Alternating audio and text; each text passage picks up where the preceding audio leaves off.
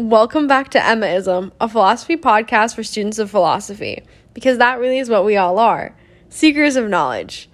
Hi all, and welcome to the 25th episode of this podcast.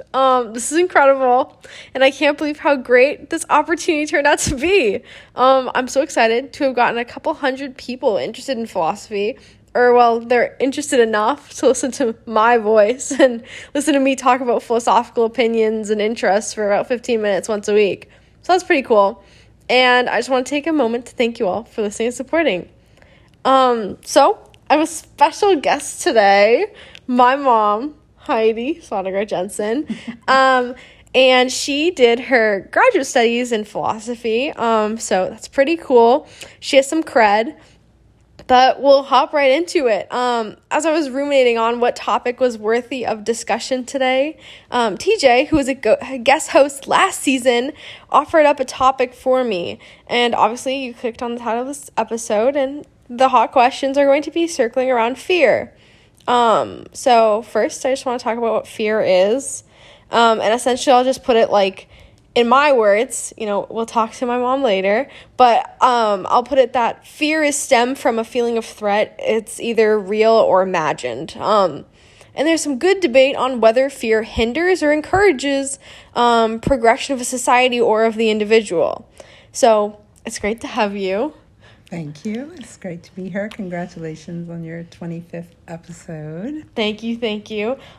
So how do you understand fear, and how does it relate to philosophy? Well, first I want to say I studied philosophy last century, so I'm a little rusty, but I'm going to do my... but I do think philosophy is something for everybody, and I like to consider and think about different things on a regular basis. So I appreciate that you're bringing that to people. All right, so fear.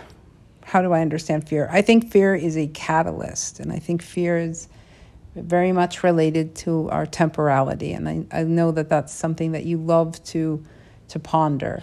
So yeah, I mentioned a little bit too much, but I completely agree with you. So I think it relates to philosophy because fear helps as a catalyst for the choices that we make.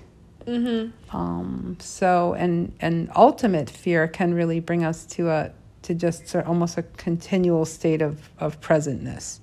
I agree with that. And from my perspective, philosophy, it's a study of knowledge, it's a study of reality and existence. And I don't think reality would be what it is and existence would be what it is without fear. We were talking about this before the podcast, before I pressed record. You said it was a method for survival. Do you want to talk a little bit more about that? Because I think that's really important to what fear is. If you go back to fight or flight, so it's like a very basic, tool that we have. But of course, as with anything, it has to be sort of in moderation in terms of you can't let it paralyze you and keep you in that present and unable to take action. If you're successful in your ability to process things and make decisions and to govern yourself, then it can be helpful to you depending upon the varying degrees of danger, of whatever the fear. So it's complicated, Would you say that the difference fear makes, whether it's material or immaterial, relates to how we exist and the reality of it? Even, let's say you have a fear of heights or you have a fear of spiders. Is that the same reality as a fear of failure? Because you mentioned fight or flight. That's not exactly fight or flight, but I do think it hinges on existence. Well, I think that depending upon the fear and depending upon your ability to process it and make decisions and to move through the fear, it can affect you in your development. It can affect you in your choices and your trajectory, in the decisions that you make. So yes, I do. Yeah, I would agree. So that kind of brings us to the question. We've touched on it a little bit, but do you think fear hinders or encourages progress in societies or in the individual? Well, I think that depends upon, well, if we look at the individual, it depends upon the coping skills and the decision making. I think that, I said that before, so I'm sorry I'm repeating myself.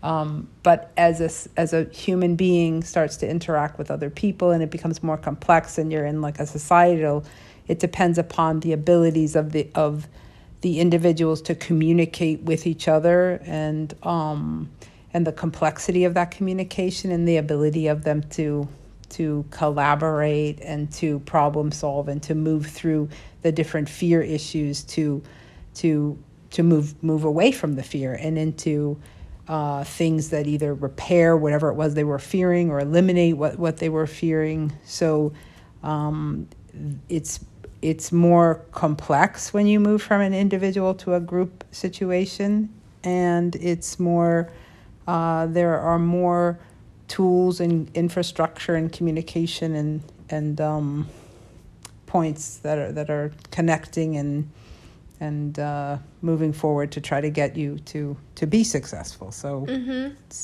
So this actually just popped in my head, and when you were talking about eliminating the fear, do you think that it's necessary to eliminate a fear completely in order to conquer it? No, I don't think so. Okay. So how does fear change the human experience? I think it can either delay you or stop you or hinder you or discourage you.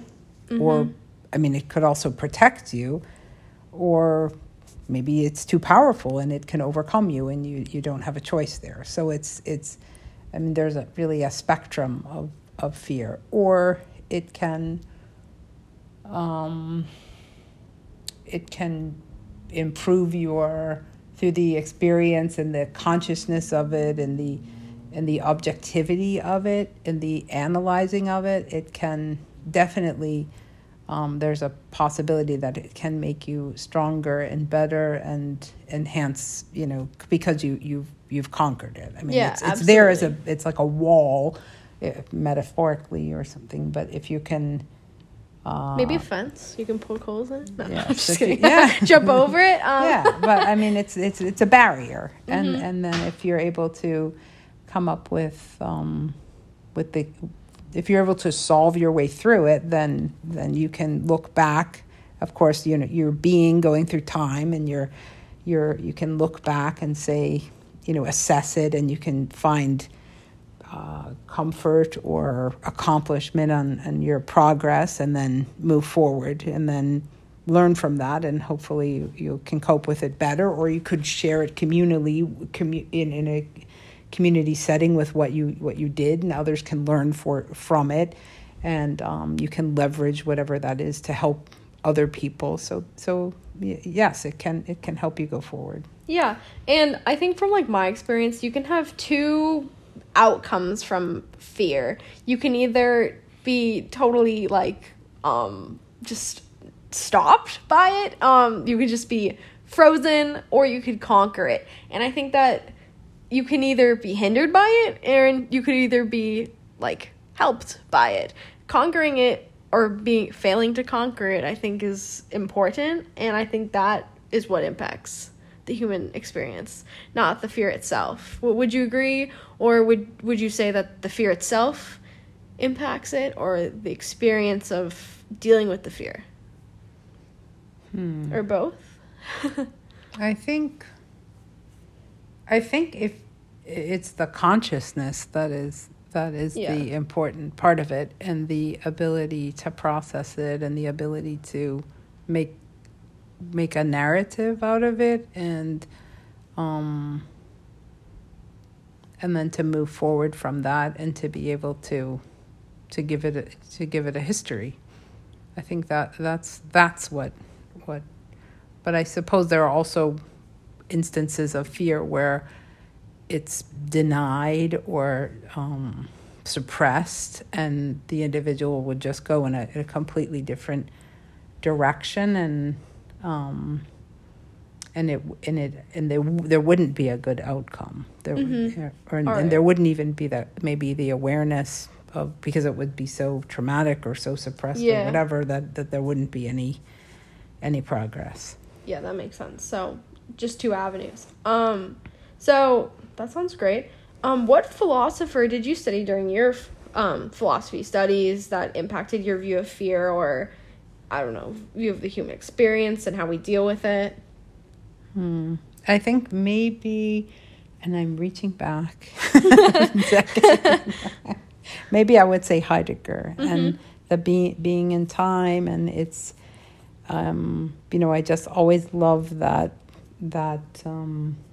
almost that just explanation of Dasein, of being, and how it is, in the present, but it's defining itself by its past, and it's moving toward the future. And I think if you're thinking about moments of fear can be happening immediately, or it can be something that you're sort of projecting into the future, your being. And I think it's just neat to think about yourself as a temporal being, but knowing that things continue to change. So,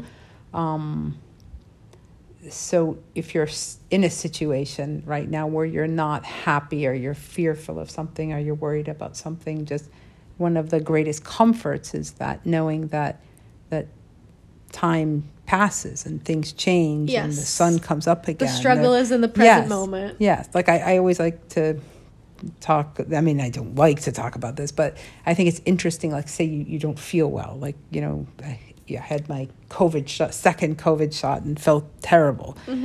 And just feeling like, oh my God, this is awful. And you're sort of stuck in a ultimate present moment when you don't feel well. Yes. But you can say to yourself, this is going to pass, and I am going to feel better, and to be able to project that forward, and to know that you are a being in time, and that you are moving through it, and that things change, and that I think that's a comforting comforting thought. Yeah, that really reminds me of Saint Augustine. When in I believe Book 11, he describes how the memory, and yes, Book 11 is that Book 11? I'm not sure. It's either 11 or 10, but he describes the memory, and he says that the past and the future only live in your mind, and the present is what you're experiencing. But the present's always fleeting, so it's just the whole idea of things pass, and fears pass, and things can change with time you develop. But yeah, totally understand that. So I come to my last question. Can you achieve fearlessness, or can you at least come close? No. Okay. Why not? Because it's necessary. I mean, you have to know that, or you'd be like walking in front of cars, or you'd be, I don't know, doing things that are just unsafe. So it is a mechanism. But again, you need to have a normal person needs to have a balance and be able to,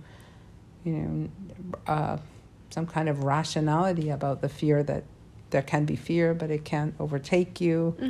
And, also something that just came to my mind is that fear builds character. So my fear of spiders is part of my character. It's part of my being. I have a fear of spiders. Can you kill that for me? Well, that's interesting, because I think, well, maybe not so much for the spiders, but when you were talking about this, I was thinking also about my fear of, if you're in an amusement park and you go down a giant slide, I'm completely fearful of that. Yeah. But I have done it. And your rational thought can overcome the fear, even though it's hard. So going there thinking, oh my God, this rug is never going to stop, and I'm just going to keep going. The pavement doesn't stop you. There's no friction, but yeah. So just the rational, ability to just say, this is going to be okay. Yeah. That's so with this the spider is not going to jump on you and attack you. Yeah, and this kind of brings me back to Stoicism also, surprise, but it's the whole thing about there's like a thing happening and then there is a response and there's some sort of intermediary, which is some sort of rational response, which can be the make or break factor in conquering a fear, I guess. Right? I don't know. It's like, but Stoicism offers it's a choice. It's a choice. It is a choice, yeah. and it offers the like perk of being invincible in a way. But also, you said fearlessness can't be conquered. Well, I mean, completed. Well, I think it can be controlled. It can be controlled. Yeah. I mean, like, there's fearlessness to a point of like, I'm not fearful of failure anymore, but I am fearful that car won't stop and I shouldn't walk across the sidewalk. But, yeah, so that was really interesting. Thank you. Thank you, Emma. Yeah, well, that's all I have for today's Emmaism podcast. I hope you all enjoyed, and we'll be back next time for a new exploration. Until then, keep searching for the truth.